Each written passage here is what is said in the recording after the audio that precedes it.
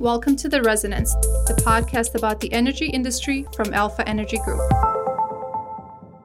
Hello and welcome to an Alpha Energy podcast.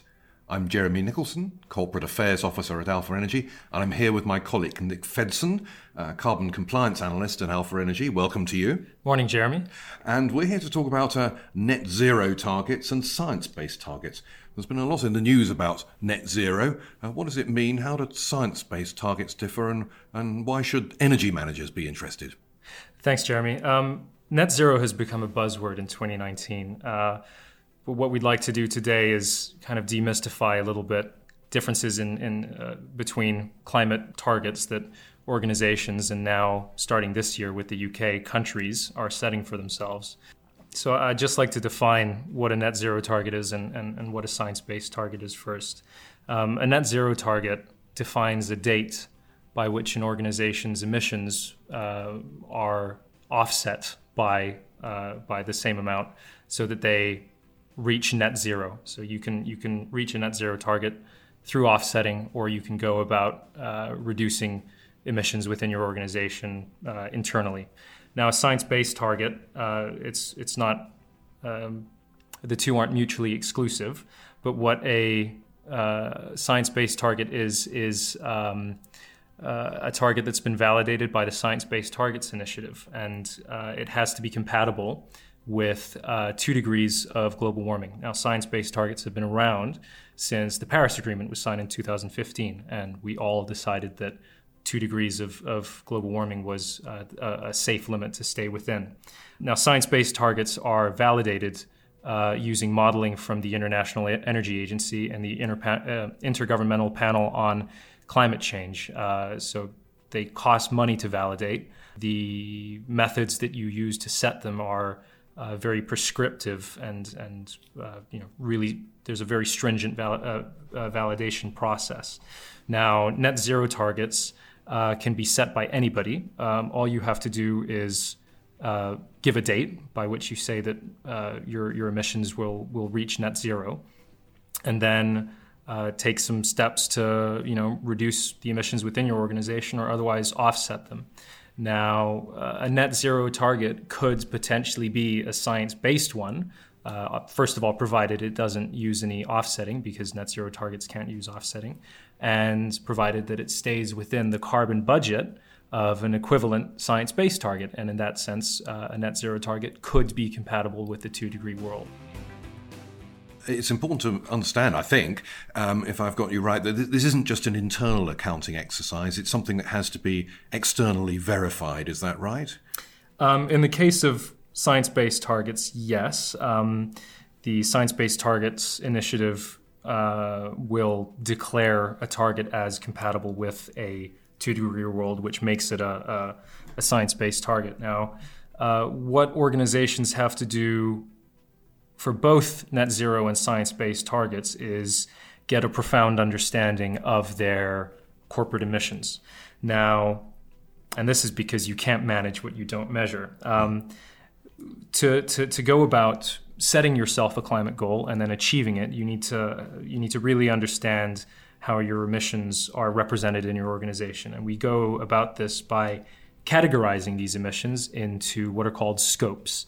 Now, there are 3 scopes.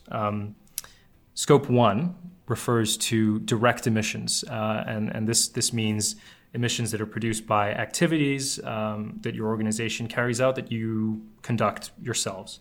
So that could mean burning natural gas. It could mean driving a car for which you've purchased the fuel. It could be burning kerosene for heating. So these are emissions that are directly produced by the organization. Scope 2 emissions are those related to upstream electricity emissions. So they're the emissions that result from consuming electricity, and the associated emissions are produced at the power plant that produced your electricity, or conversely, the lack of emissions that were produced if you're buying renewable energy.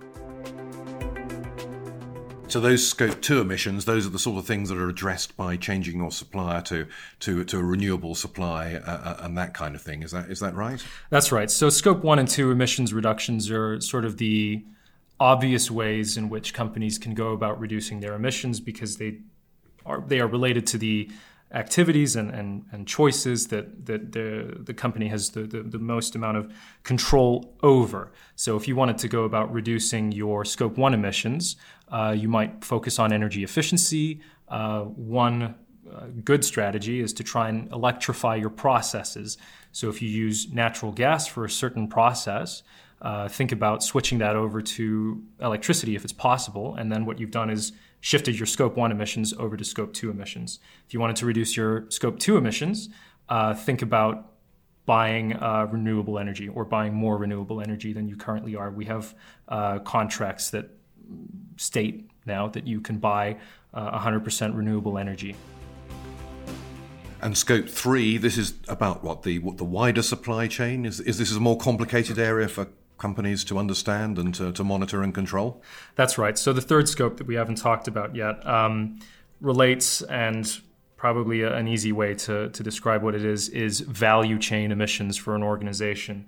So this is all of the indirect impacts on carbon emissions that your organization has. So for example, if you outsource your logistics, all of your logistics are suddenly Scope 3 emissions.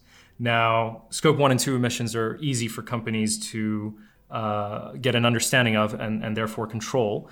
But Scope 3 emissions actually represent the majority of corporate emissions in all organizations. And it's setting, it's understanding what these Scope 3 emissions are, the data collection process for footprinting Scope 3 emissions, which has been an obstacle to companies setting and achieving climate targets. Now, what net zero targets and science-based targets do, and the organizations that are involved in promoting them, what these are helping is to really get organizations to improve their understanding of their corporate emissions and go about setting themselves climate goals that they can measure and they can measure their progress against and eventually achieve. Clearly, some companies are already doing this. I mean, it would be useful to know sort of roughly what those numbers are, and are there some particular examples people listening may be interested to hear about? There have been about 700 science-based targets that have been set now. Obviously, only corporations can set them right now. Because anybody can set a net zero target, and because it doesn't cost anything to have it validated, they currently impact, net zero targets currently impact 1/6 of global GDP. There's two interesting case studies for each. Of course, the UK was the first country this year to set itself a net zero target. How exactly the UK is going to go about meeting that net zero target remains, it's not fully clear yet. Earlier this month, EasyJet announced its own net zero target. A lot of that is going to be met through offsetting. When it said it was giving itself a net zero target, it said it would become the world's first zero carbon airline. I think one thing that's important to stress is that it's actually going to become the world's first net zero carbon airline. In science-based targets, Landsec, the UK's biggest commercial property developer, achieved its science-based target 11 years early. And what it's doing now is working with the Science-Based Targets Initiative to revise that target and make it more ambitious. Well, that's interesting, and one wonders how many other businesses, perhaps listening to this podcast or elsewhere, might follow their example. And in terms of motivation for the organisations and companies that are setting these targets, is it about their reputation? Is it about their business efficiency, sustainability generally, or investor pressure, or avoiding regulation, or maybe it's a combination of all the above? I think it is a combination of all the above. An important point to make is that companies or organizations are realizing that they have a role to play as environmental stewards in the face of some governments that don't take up don't want to set the same standards for climate. And they realize that it's good business. I think increasingly organizations that do business with each other set themselves sustainability criteria so organizations set sustainability criteria for the parties that they choose to do business with, and they face internal stakeholder pressure as well. And beyond that, the exercise in carbon footprinting and setting yourself a climate goal can have some spillover benefits. You know, the work that you do to fully carbon footprint your business can reveal much more about your impact on the world beyond the environment.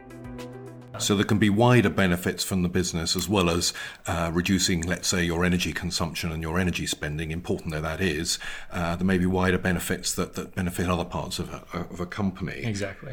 And finally, you know, for those listening and considering whether they should or their organisation should set a net zero target or a science-based target, you know, who should they be talking to if they want to go down the science-based route? What should they be thinking about? I think what businesses really have to do is understand the expectations that their customers or their shareholders or stakeholders have for them with regards to the environment. What a business should do is consider how feasible structural changes internally are related to its emissions.